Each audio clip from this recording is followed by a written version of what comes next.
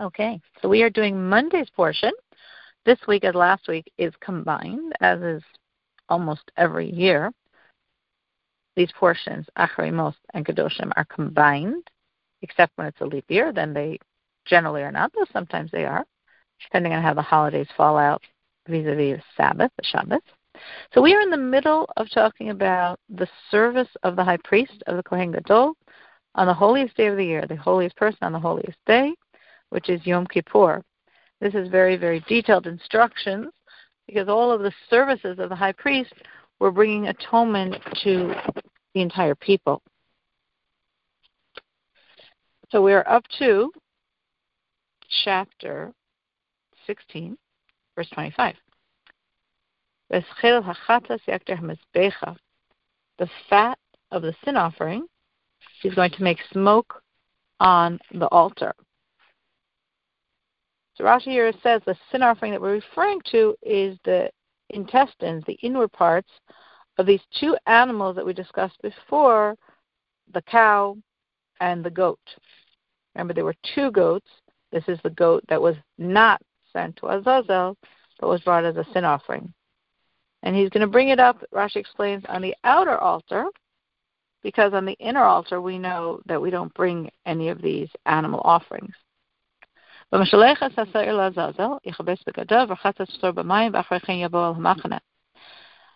one, now we're talking about the other goat. On Yom Kippur there were two goats, if you remember, as was mentioned yesterday.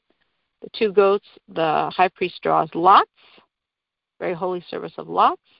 One is offered as a regular chatas, a sin offering of atonement, and the other one is sent by someone on a very, very, very high cliff, a very long walk, which it was so important that even though this was Yom Kippur, but there were little way stations along the way. If the person felt very weak, he was allowed to eat and drink, and there were people that literally sat the entire Yom Kippur just in case this messenger of the temple needed to have food, needed to be able to eat or drink something, keep going till he brought this goat all the way to this high cliff and then pushed it off. So now we're talking about that person that sent that. Now it also happens, we said, that every year the person that would take this goat, they knew died that year. It wasn't like a punishment. It was just somehow part of the energy of the service that that person would end up dying that year. But yet, no priest ever refused or ever didn't want to do this very holy service. So that person that had brought the goat all the way up to that cliff and pushed it off as a way of saying, like, so all of the sin should be broken up and, he has to wash his clothes. There's a certain impurity here attached to this. He has to wash his skin. And then after he does his purification, he can come back into the camp. Verse 27. The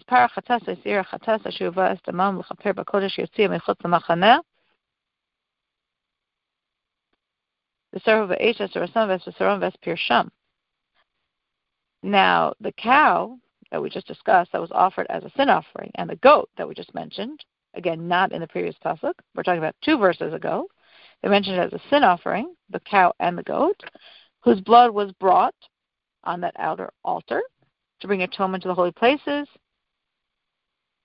bring them outside the camp. They're burnt in fire, their skins, their flesh, their dung. And Rashi here clarifies that we're talking about the blood. The blood was brought into the temple and into the innermost areas of the temple, but all the other parts of them was burnt outside the camp. And the one that burns them, again, he has to wash his clothes, he has to wash his flesh, and then he can come back into the camp. So also he has acquired a certain impurity. Again, he's not doing anything wrong. It's part of a holy service of a holy day, but some of the services are going to create an impurity, and the one that's doing this holy service therefore acquired the impurity, and he has to wash his clothes, and he has to wash his flesh, and then can he come back into the camp. And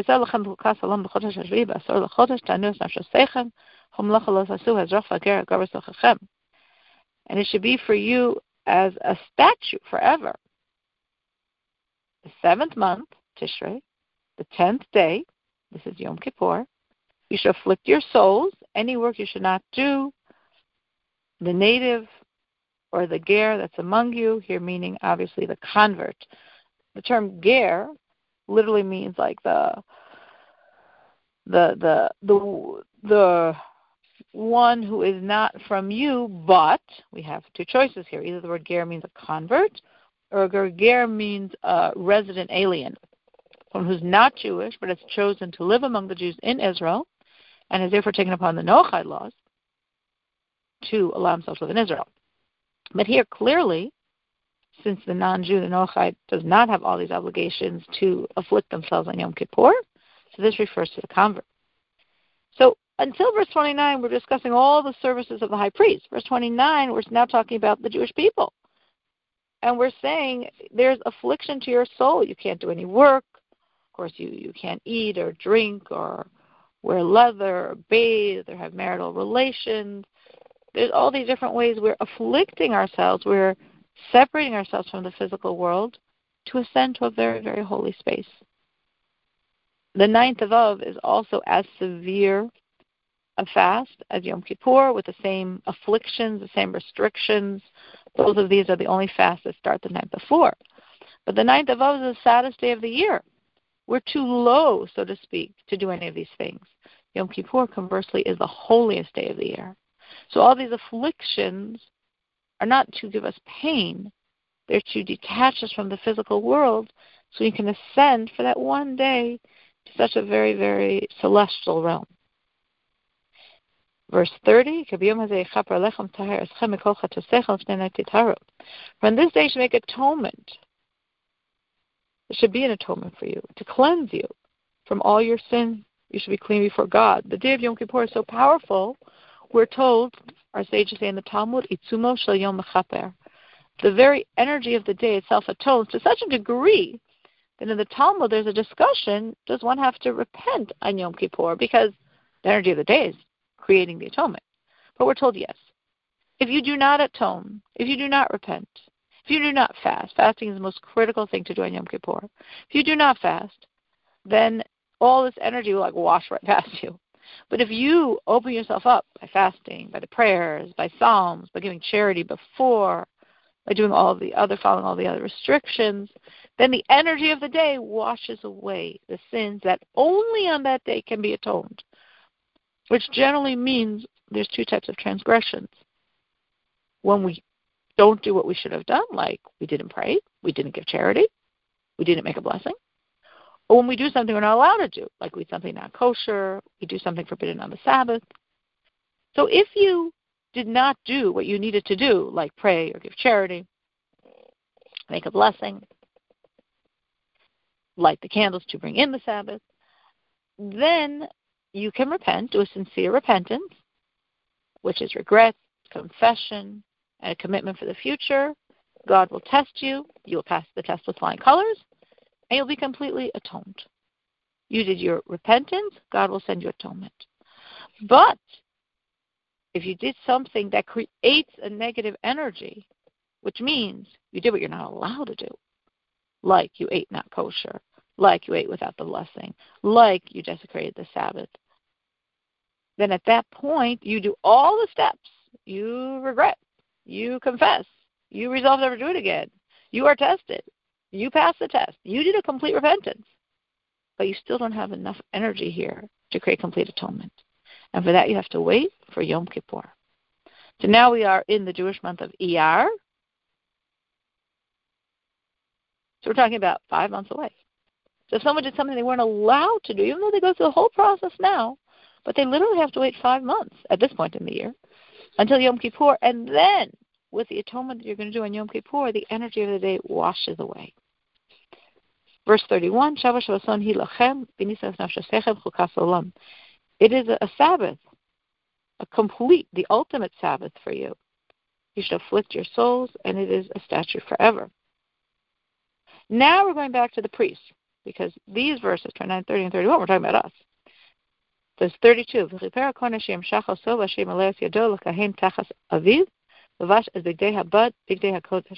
And the priest shall make atonement.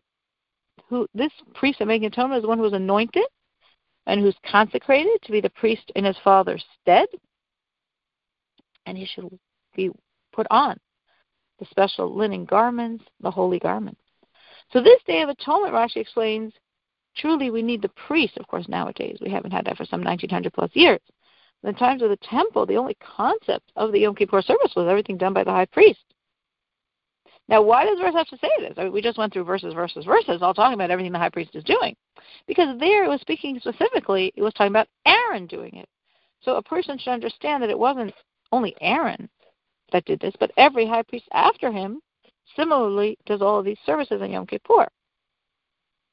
Now, the verse to identify this as a high priest says, the one who's anointed. And then it also added another phrase, the one who's consecrated.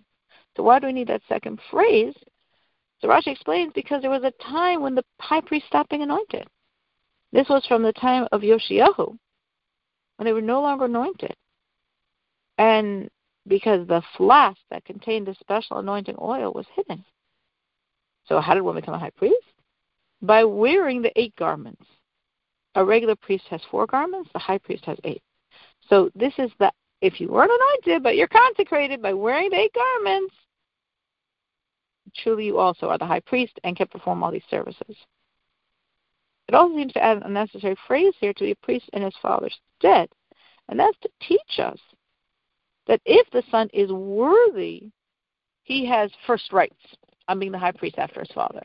Now, it's of course, a big disclaimer. If he is not worthy, then he has no rights. It's not like, well, my father did it, so it's my job. No.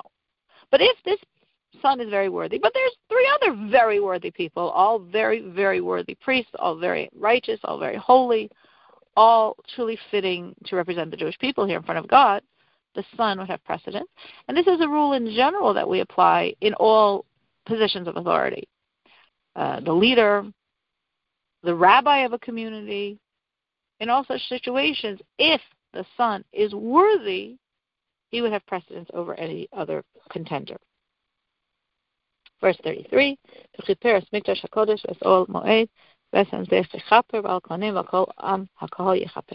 and he shall make atonement for the most holy place, for the Ol Moed, tent of meeting, the tabernacle, for the altar, and for the priests, and for all the people. He shall make atonement. So this is all of the items. We're listing here all of the items. Of course, we went through it yesterday primarily, went through all the different services that the high priest is doing to atone for the tabernacle, to atone for the altars, to atone for the priests, to atone for the Jewish people. All of this he is atoning for. Verse 34,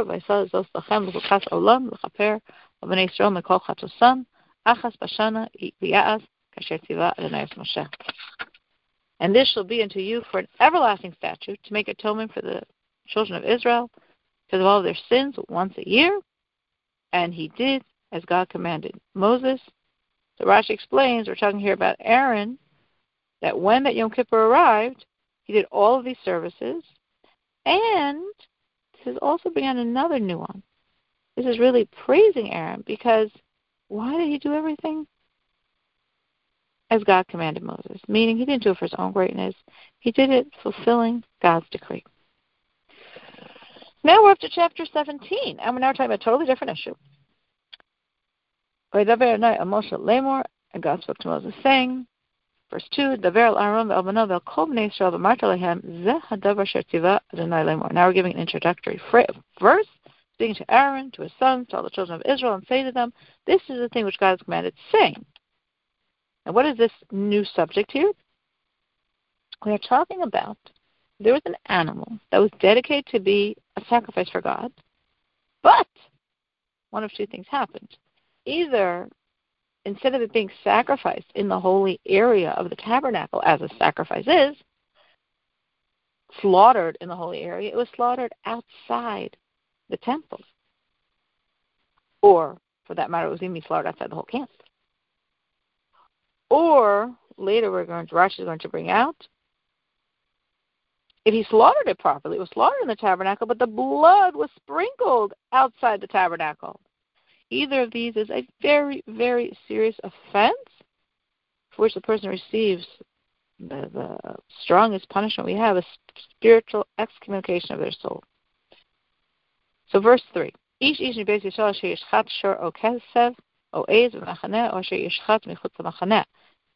Any man from the Jewish people who's slaughtering an ox, a lamb, a goat in the camp, not in the tabernacle, in other words, or he's slaughtering outside the camp.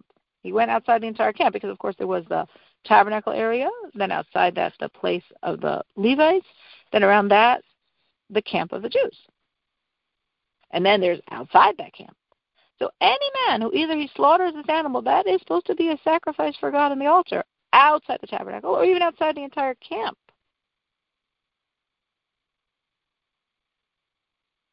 Now, Rashi says, when it says outside the camp, no, in the camp, will be outside the courtyard, where that animal was supposed to be slaughtered. So it could even have been, so to speak, in tabernacle ground, but not where the animal was supposed to be slaughtered, because this is a holy animal. This is going as a sacrifice to God. So there's a designated area in the tabernacle for it to be slaughtered. If it's outside that area, it's outside. It's in the camp already. And again, or the person could even offer it slaughtered outside the entire camp. Now, why would someone do something like this? We don't know. It's not our issues because we don't offer sacrifices now. We don't have a temple to offer sacrifices. We haven't had one for 1900 years.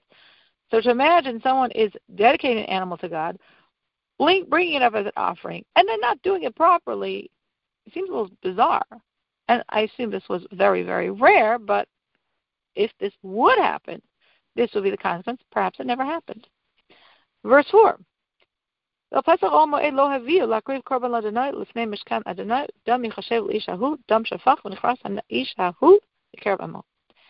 and to the opening of the Ol Moed, of the tabernacle, he didn't bring it to present it as an offering for God before the tabernacle of God.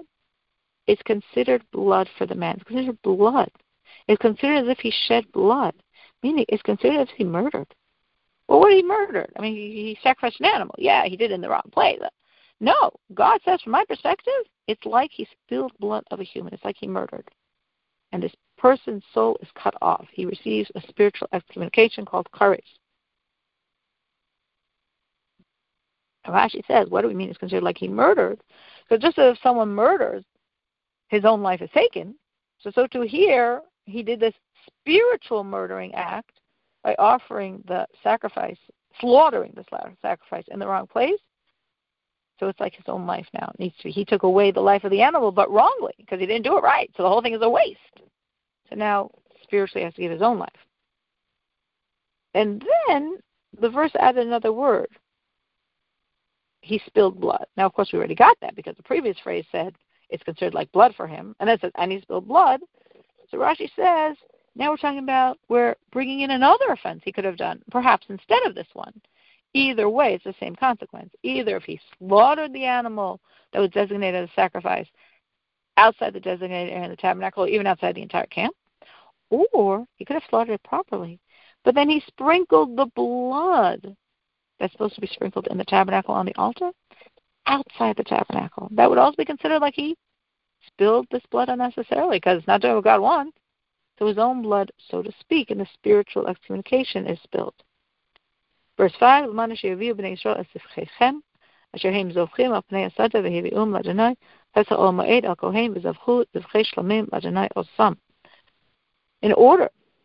that the Jews should bring their sacrifices, that they're sacrificing in the open fields, they should bring them to God. In other words, don't sacrifice them in the open fields. Bring them to God, to the opening of the Ol Moed, of the tabernacle, to the priest, and sacrificing them there as peace offerings to God. So Rashi says the phrase Acharei zovchim, which they sacrifice, means what they're used to sacrificing. Now, in those days, also to understand this a little better, now this is only for the Jews in the desert. Only in times of the desert, a Jew wasn't allowed to, if he wants to have a barbecue that night, take one of his animals, slaughter it, go through the koshering process, and then cut up some steaks. There's no such thing. If you want to eat steak, you first give a portion to God, which is what the verse is talking about here, which would be the most probable situation where this mess-up could occur, in what's called a shlomim offering, a peace offering, because it was peace, because everyone got a part. A part went to God, a part went to the priest, and a part went to the person himself. So once they entered Israel, you didn't have to make every animal a sacrifice. It wasn't like for you to eat a part, God also, and the priest also had to get a part. No, you could just slaughter, like we do nowadays. Slaughter, go through the proper slaughtering, the proper purification, kosher process, and it's fine. But in the times of the desert, perhaps because they were on such a holy level, and the temple was right there traveling with them, they literally didn't have to go anywhere. It was right there in the midst of their camp. And probably because they were on such a holy level, there was no such thing as just eating steaks, as having your barbecue. It always had to go with a piece for God. So again, if you would say, okay, well, we're having a cookout tonight, we're going to give God his piece. Oh, well, I don't know, I just slaughtered in the wrong place, whatever. I sprinkled the blood in the wrong place, whatever. No. This is holy. This is spilling blood in vain. But what's supposed to happen is it's supposed to go for God. As verse 6 says,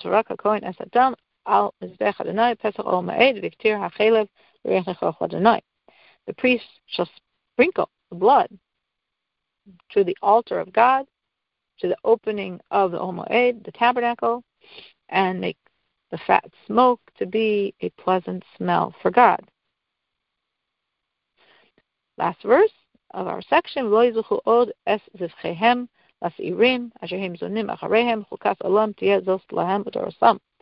should no longer sacrifice their sacrifices to the Seirim, which Rashi said here means like Shindalids, demonic forces, that they stray after them, and this is statute forever for all generations.